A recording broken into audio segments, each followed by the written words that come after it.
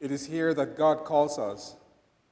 God calls out to us, whisper-like, to come close. God calls us through a thunderous crashing wave, commanding our attention. So we gather to worship God, who is here with us, here for us, here in us. Blessed be the name of God.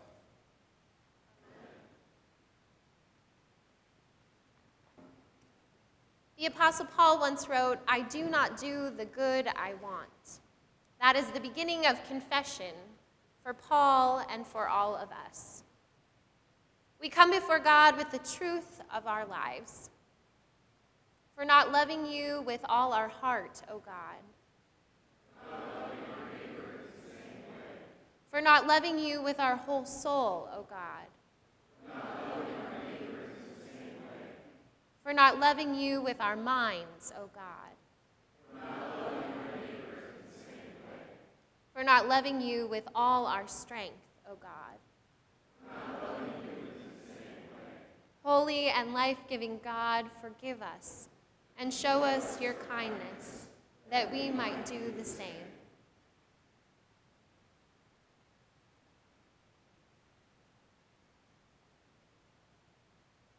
Invisible yet ever-present God, you make yourself known in us, in the teacher, the dishwasher, the immigrant, the gardener, the bookkeeper, and in those who sell us CLU t-shirts in the bookstore.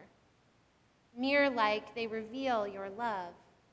Stir in me the desire to show the same kind of love and passion. Amen. You may be seated.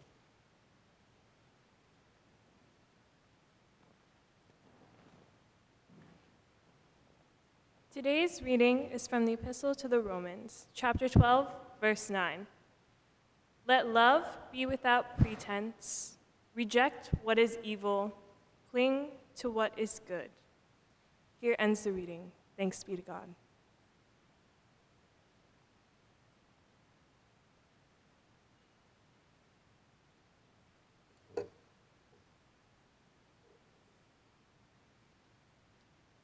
Grace to you and peace from the God who loves us so much that he gave his Son to die for us so that we might love as God loves.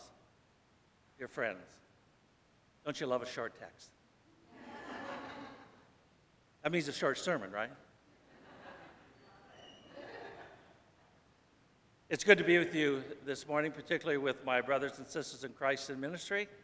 Great to have our First Call pastors on campus and to be able to share with them this week as I rejoice in the opportunity to share with the CLU community today. Now, I'm going to sound maybe a bit impious this morning because at times I'm a bit befuddled by the many discussion of God's love, which intrinsically attaches itself to the speaker, or in other words, to me. Often, the discussion of God's love is all about God's love for me. Well, to be sure, that is the gospel message. Indeed, John 3:16, God reminds us that love goes to us. But is the love of God more than just for me? Now, I remember very vividly when in seminary, I learned of Luther's for meness. And it was very, very meaningful.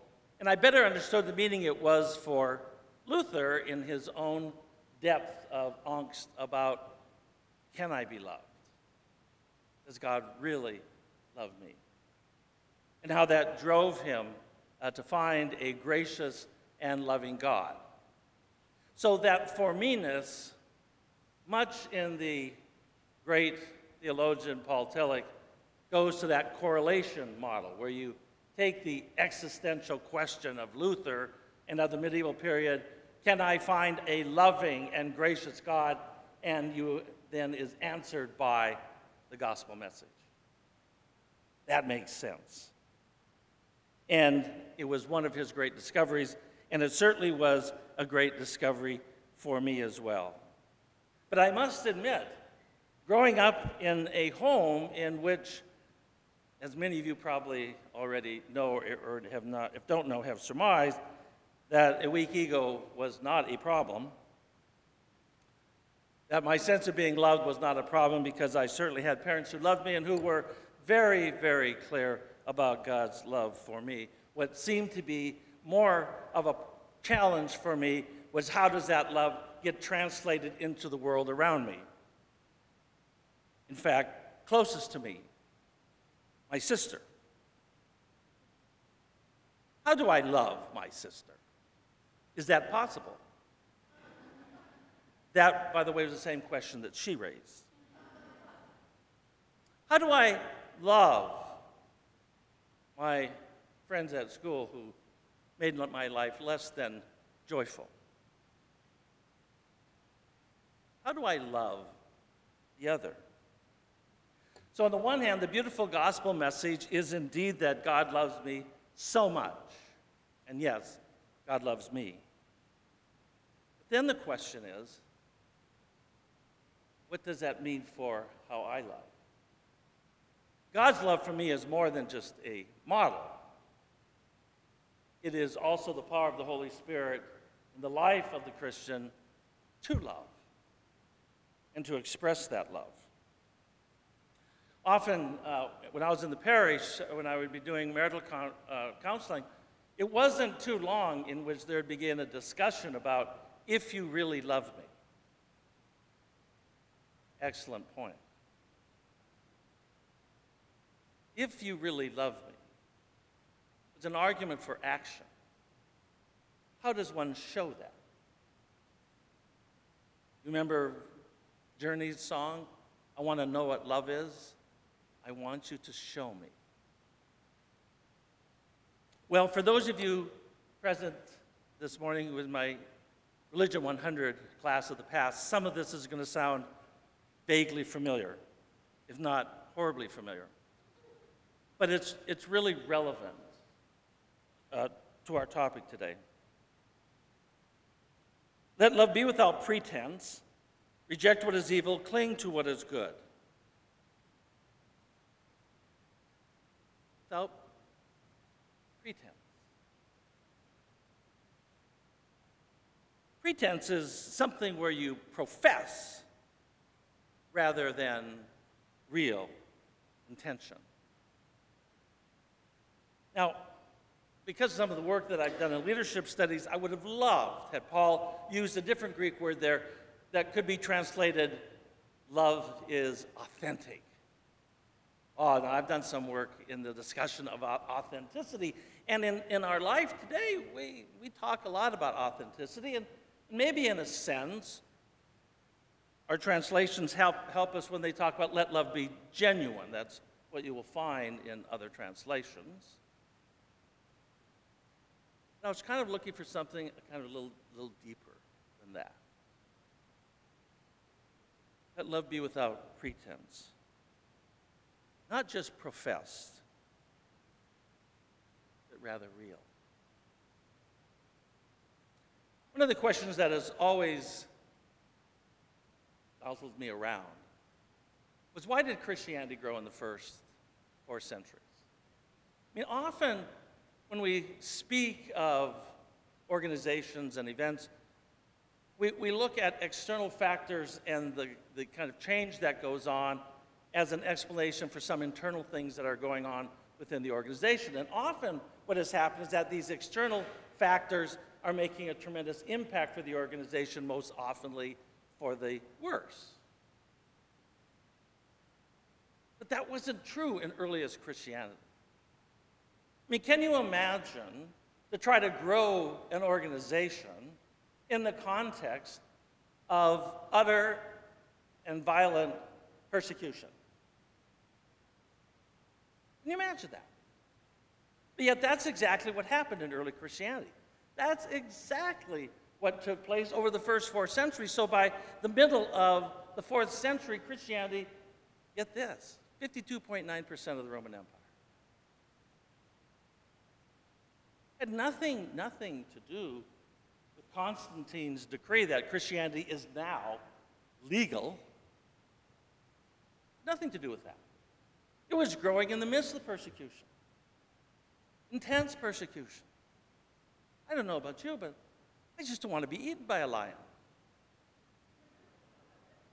How does that have to do with my faith? Yet it did, it grew.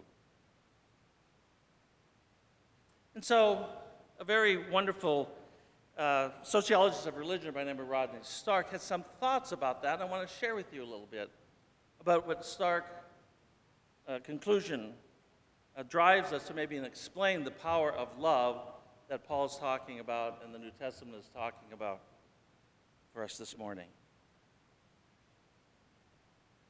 So what was so revolutionary about early Christianity? It lay in its moral imperatives. Loving one's neighbor as oneself.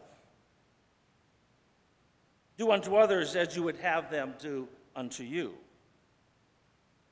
It is more blessed to give than to receive. And when you did it to the least of my brethren, you did it unto me. These were not mere slogans.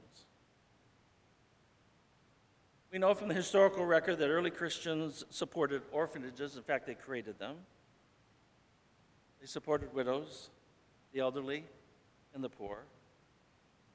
They concerned themselves with a lot of slaves. In other words, I want to suggest that early Christians really did love without pretense. Not just each other, but the other.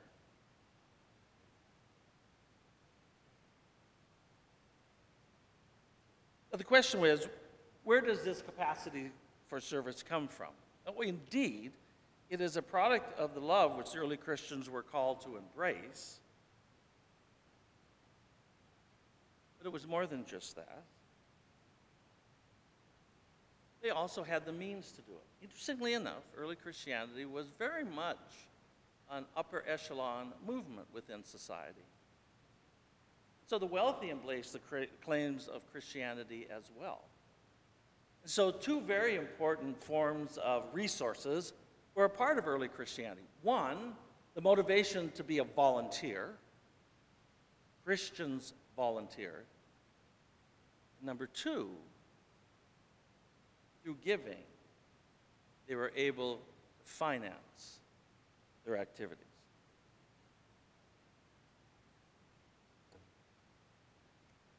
The problem is for the Greco-Roman pagan world, they were not able to meet that challenge. They couldn't motivate volunteers, and giving was not something to brag about. An interesting story occurs in 362, where Emperor Julian launches a campaign to revive paganism. I'll get the date. It's the middle of the 4th century. Christianity has already been legalized. It's not the religion of the empire. They're already a majority within the empire, and that's creating a problem. So Emperor Julian wants to match Christian benevolence. In a letter to a prominent pagan priest, Julian writes, I think that when the poor happened to be neglected and overlooked by the priest, the impious Galileans observed this and devoted themselves to benevolence. He says rather snidely, they not only support the poor, but our poor as well. Everyone can see that our people lack aid from us. So Julian sets out this challenge to the temples. He needed a commitment to motivate behavior, but it wasn't there. The moral imperatives did not reach out to those people.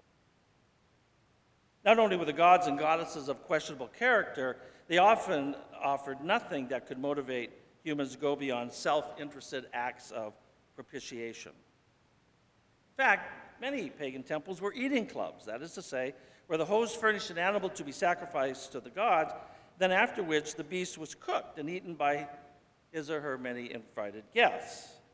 And it should be noted that the temples employed very skilled chefs. With that being said, perhaps nothing demonstrates these contrasts so vividly as the ways in which Christians, the Greco-Romans, responded to the plagues that struck the empire, as they did in the years 165 and again in 251. The pagan response was panic and retreat. Those who could fled for refuge in the countryside. Even Galen, the most famous physician of classical times, left Rome and stayed in his country estate until the danger has passed, as did those of means who had homes to flee to, political leaders and even priests themselves. But those ordinary Greeks and Romans who could not flee, they attempted to avoid all contact with the victims. So as soon as a symptom would appear, they would take the victim and place them into the street. Yes, even their own families would do this. Join the piles of the sick and dying.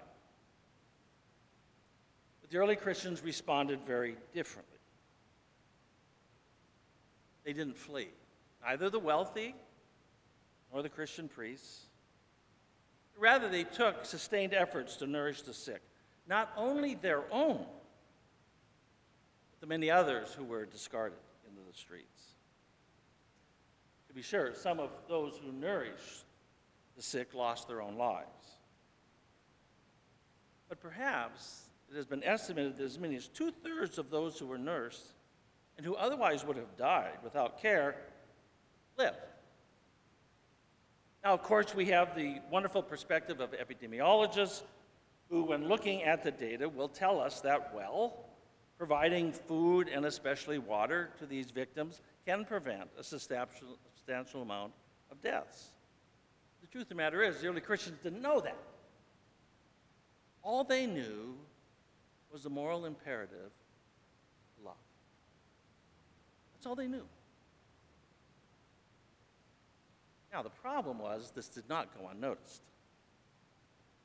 Not only because of the large number of Christians who survived, but also those others who survived.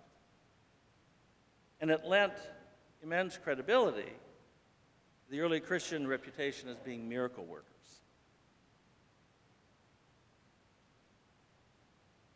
I think this story is relevant for us today because when we think of God's love for us, that love was expressed in an action. And for us today, the love that we have in Christ and is poured out through us through the Holy Spirit is indeed to be expressed in action. Now, I'm not going to be so presumptuous to tell you and me what that ought to be, but simply to suggest this. Paul exhorts us that love is to be without pretension. In other words, professed, and to be real, and to be lived. Love lived is quite challenging. I often place myself in the position of those early Christians, going and serving those who are dying, knowing full well where I may be next. And I ask myself, how then shall I live that love? Amen.